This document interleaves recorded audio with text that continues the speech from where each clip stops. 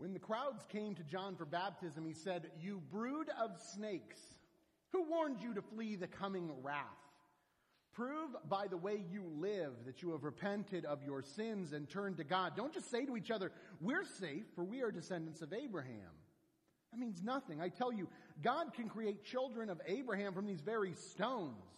Even now, the axe of God's judgment is poised, ready to sever the roots of the trees. Yes, every tree that does not produce good fruit will be chopped down and thrown into the fire." The crowd asked, "What then should we do?" And John replied, "Well, if you have 2 shirts, give one to the poor. If you have food, share it with those who are hungry." Even corrupt tax collectors came to be baptized. They asked, "Teacher, what should we do?" He replied, "Collect no more taxes than the government requires." "What should we do?" asked some of the soldiers. "Don't extort money and make false accusations, and be content with your pay." Everyone is expecting the Messiah to come soon, and they were eager to know whether John might be the Messiah. And John answered their questions by saying, "I baptize you with water, but someone is coming soon, who is greater than I am, so much greater than I'm not even worthy to be his slave and untie the straps of his sandals. He will baptize you with the Holy Spirit and with fire. He is ready to separate the chaff from the wheat with his winnowing fork. Then he will clean up the threshing area, gathering the wheat into his barn, but burning the chaff with never-ending fire." John used many such warnings as he announced the good news to the people. Here ends our reading. You may be seated. Good reading for the week of joy, eh? Right? It's perfect. Unquenchable fire. Awesome. So, we're back on the path with John the Baptist, back in his teachings. And last week, Pastor Heidi delivered to you a word about John preparing that way. At that time, I was teaming up with Jen Jarman in room 100 as our youngest disciples were learning about John the Baptist as well. We were talking about how John prepares a way by inviting people, daring people, come to the river, repent, turn from your ways. And then we ended up daring the kids because we told them about John the Baptist. You all know John the Baptist was a wild man, right? So John the Baptist ate what? What did John the Baptist eat? Bugs, locusts, yes, and wild honey. He was a wild man. And every kid who went to that now knows that because we offered a little dare to them during Kids Connect, which was, would you eat some crickets? Because I don't know if you know this. You can go to Jungle Jim's and buy whole crickets. Barbecue flavored even. I know. Buffalo flavored crickets. We have a few in here that were so brave as to try them. It was a lovely dare. I have a dare for you guys at the end of this service as well, if you're interested. It's not bugs. I'm just kidding. No. But I do have a dare for you. There's something really important happening in this story today. In time of this preparation, we still continue on that kick today, but today we highlight hope, peace, joy. We're talking about joy this week. And I think John's just such a funny character for this, since he starts the story off as this teacher who's immediately kicked things off by calling people names. Hey, you brood of vipers, who called you out here to see this? Hey, right away, name calling, warnings that they're going to get chopped down and thrown into fire. And I imagine that wouldn't elicit a lot of joy in people's hearts. It would probably jar them pretty severely. They got real Old Testament on them real fast. And just like that, this rabble of people would come out from the city. And you would imagine with how he's talking to them, these have got to be like the great unwashed, right? These are people who don't know of God. No, these are religious folks coming out there that he's calling vipers and snakes that he's threatening are going to get cut down and thrown into fire. These are good church-going folks. These folks are out there like, all right, there's a new bombastic preacher out by the river. Let's go check this out. I love this religious conversation I can probably get into. I'm probably going to learn some new theology, some new approaches at things. Really excited to see John. And John's just shouting at him straight from the start. They get out there, and before they even start, he says, Don't even say this. Don't even say you're descendants of Abraham, because that don't matter. I got something for you. And what it says to me is that John the Baptist isn't talking about some brand new interpretation. He isn't talking about some form of enlightenment. He's talking about an impending event. Something's coming. It's not just a movement or a doctrine. It's breaking news. And it works, man. It lands big time. People come from all over to hear this message, this urgent plea. Come down here. It's happening soon. We know it works because that's what it says. We know it works because people then say, not, geez, get a load of this guy eating bugs, this weirdo by the river. They say, what should we do? What should we do? How do we get ready? They ask the very relevant question that if this is true, then what should we do? And I'll ask you the same, as you are good and faithful folks who are here to hear the word, who are gathering to prepare yourself for this season, who are gathering as disciples of Jesus, trying to understand how can I be a better imitation of my teacher. So I ask, is anyone here genuinely interested in getting the answer to that question today? In the hustle and bustle of this season that we are in, and all the light hanging, the tree trimming, in the midst of Christmas concerts, dance recitals, travel arrangements, and dinner planning, are any of you getting that real biblical sense of urgency connected to this season, to this message? That we must prepare the way for the Lord, you guys. He's coming. Have you prepared your hearts? He is coming again. We do say, your kingdom come, your will be done now. Who's ready? Who here is desperate to know? What should we do? Right? I know. I just don't sense the urgency. I mean, I hope we do, but in truth, I wouldn't be shocked if you didn't, because I'm often not operating with that sense of urgency either. And maybe that's because I don't have a John the Baptist down by the Ohio River yelling at me every day. I don't know.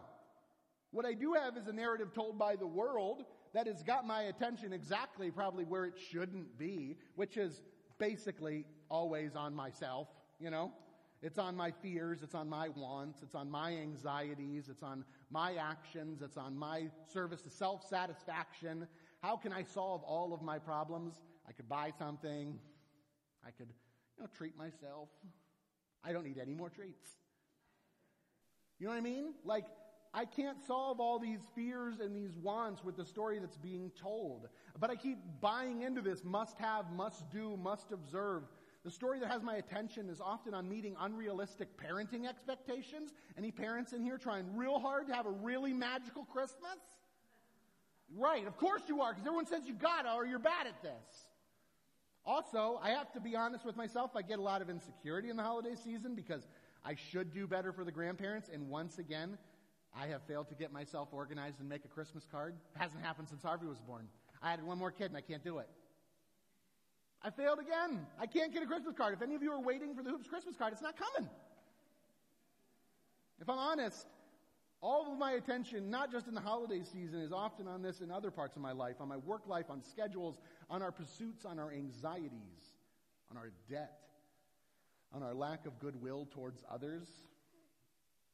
I get really bummed out when I can sense that genuine disdain some of us have for our neighbors, the feelings I can have in the midst of political discourse and debate, in the midst of political seasons, which seem to be all seasons now. Far from seasonal. I look at where my attention is, and it just seems like Jesus never advocated for this kind of life. Never invited me in this kind of joy. It's oppressive. It's smothering. I don't think it's God's intention for me. It doesn't have too much to do with this beautiful, joyful pink candle we light. I know God wants that for me. I know that God wants that for my neighbor, and I just find myself, and maybe you do too, asking yourself, not as publicly as they did in the story of John today, but perhaps privately you say, what then should I do? If this isn't it, what then should I do? What should I do? Because I know this isn't God's hope. I know I missed the mark. I know this isn't all I was made for, is this hustle and bustle. If not all this hard work and pursuit of purpose, meaning, joy, what then should I do? And thank goodness, John gives us an answer, and it's a really good one. Because I think they're asking that question the same reason we are. They're asking because in many ways, like us, we hear the instructions of God, we know God's desire, but we just know we're missing the mark somewhere. Obviously. So what can I do? Tell me what I'm doing that's so wrong, John. You're calling me a snake. You're talking about cutting things down and throwing it in fire. You called me a brood of vipers. You're threatening me. Why is my way so wrong? Why does my way not work? I'm not evil. I'm just busy. I'm not evil. I just have goals. I'm not evil. But I don't want to be hungry either. I don't want to want. I don't want to be scared. I don't want to be wrong. And he's saying, right. That's why I'm not calling you evil. I've said you've sinned. Sin isn't always about doing wrong on purpose. It's about missing the mark. It's missing the opportunity. It's missing the responsibility. No, you are not evil. You are missing the mark. We are suffering because of it. And John says, here is then what you should do to find that mark. If you have 2 coats, give one away to someone who needs it. If you have food, do likewise. Give it to someone who needs it. Good news for us who are all born in this social location, in this part of the world, the lottery of birth by being born in this country. You'll notice here that there's nothing evil about having 2 coats. Nothing evil about having a lot. We have a lot. I use the word a lot. We have an embarrassment of riches. There is nothing wrong with having an embarrassment of riches. However, you'll notice that nothing is wrong except when someone is in need. Your blessings are not meant to be kept to yourself. Keeping it to yourself is absolutely missing the mark. See, John's pointing out, this really isn't about you. This season could feel like, in order to observe the season faithfully, maybe we just won't buy any presents. Maybe we won't put up lights. Maybe we won't do any of that stuff. Be so rush. Okay, there might be some wisdom in that. Perhaps it is good to focus on the reason for the season, right? But sometimes it is important to remember this isn't our birthday, it's Jesus's. But truly, many of those joyful, thoughtful, meaningful traditions, observances, they are great. They do bring joy. However, stressing out over these matters, the travel arrangements, trying to make the day so meaningful, those are fine and noble pursuits, but these things can consume our minds so much that we miss the opportunity to do the most important work afforded to us. In this season, love, share, serve, give. This isn't a message about what we shouldn't do. This is a message about what we can do in our preparation for Jesus. That will bring you true joy. And that will also bring a smile to our God's face. And that will produce fruits. In this season, in all seasons, truly, we have plenty on our plates. But the prioritization of sharing, giving, serving, blessing, these are at the heart of discipleship. And it is a long obedience. Ask ourselves the question, what does Jesus hope for in the world? And do we have anything to do with that? Can we play a part in that? Absolutely. Are my actions reflective of God's hope for the world? Where am I rich? Is it in time? Maybe not. Is it in energy? Maybe not. Is it in resources? Is it in fellowship? How am I being a good caretaker of what I'm sharing?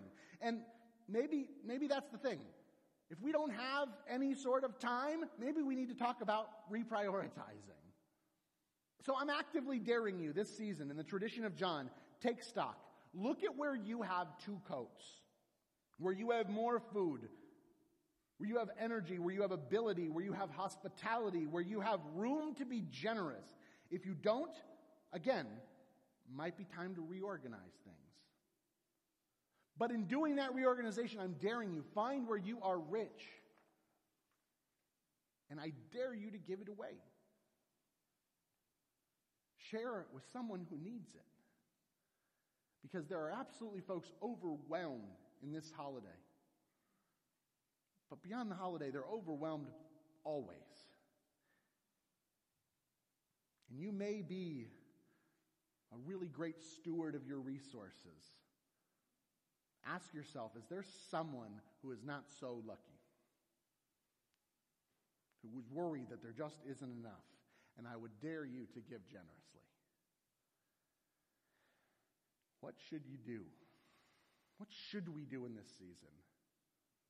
If we look to our Lord and Savior Jesus Christ, we know. We know. It's share. It's invite. It's welcome. It's serve. It's give. It's love. It's forgive. And to watch what happens when we give so generously of those things. What joy will come of it. True joy. Amen.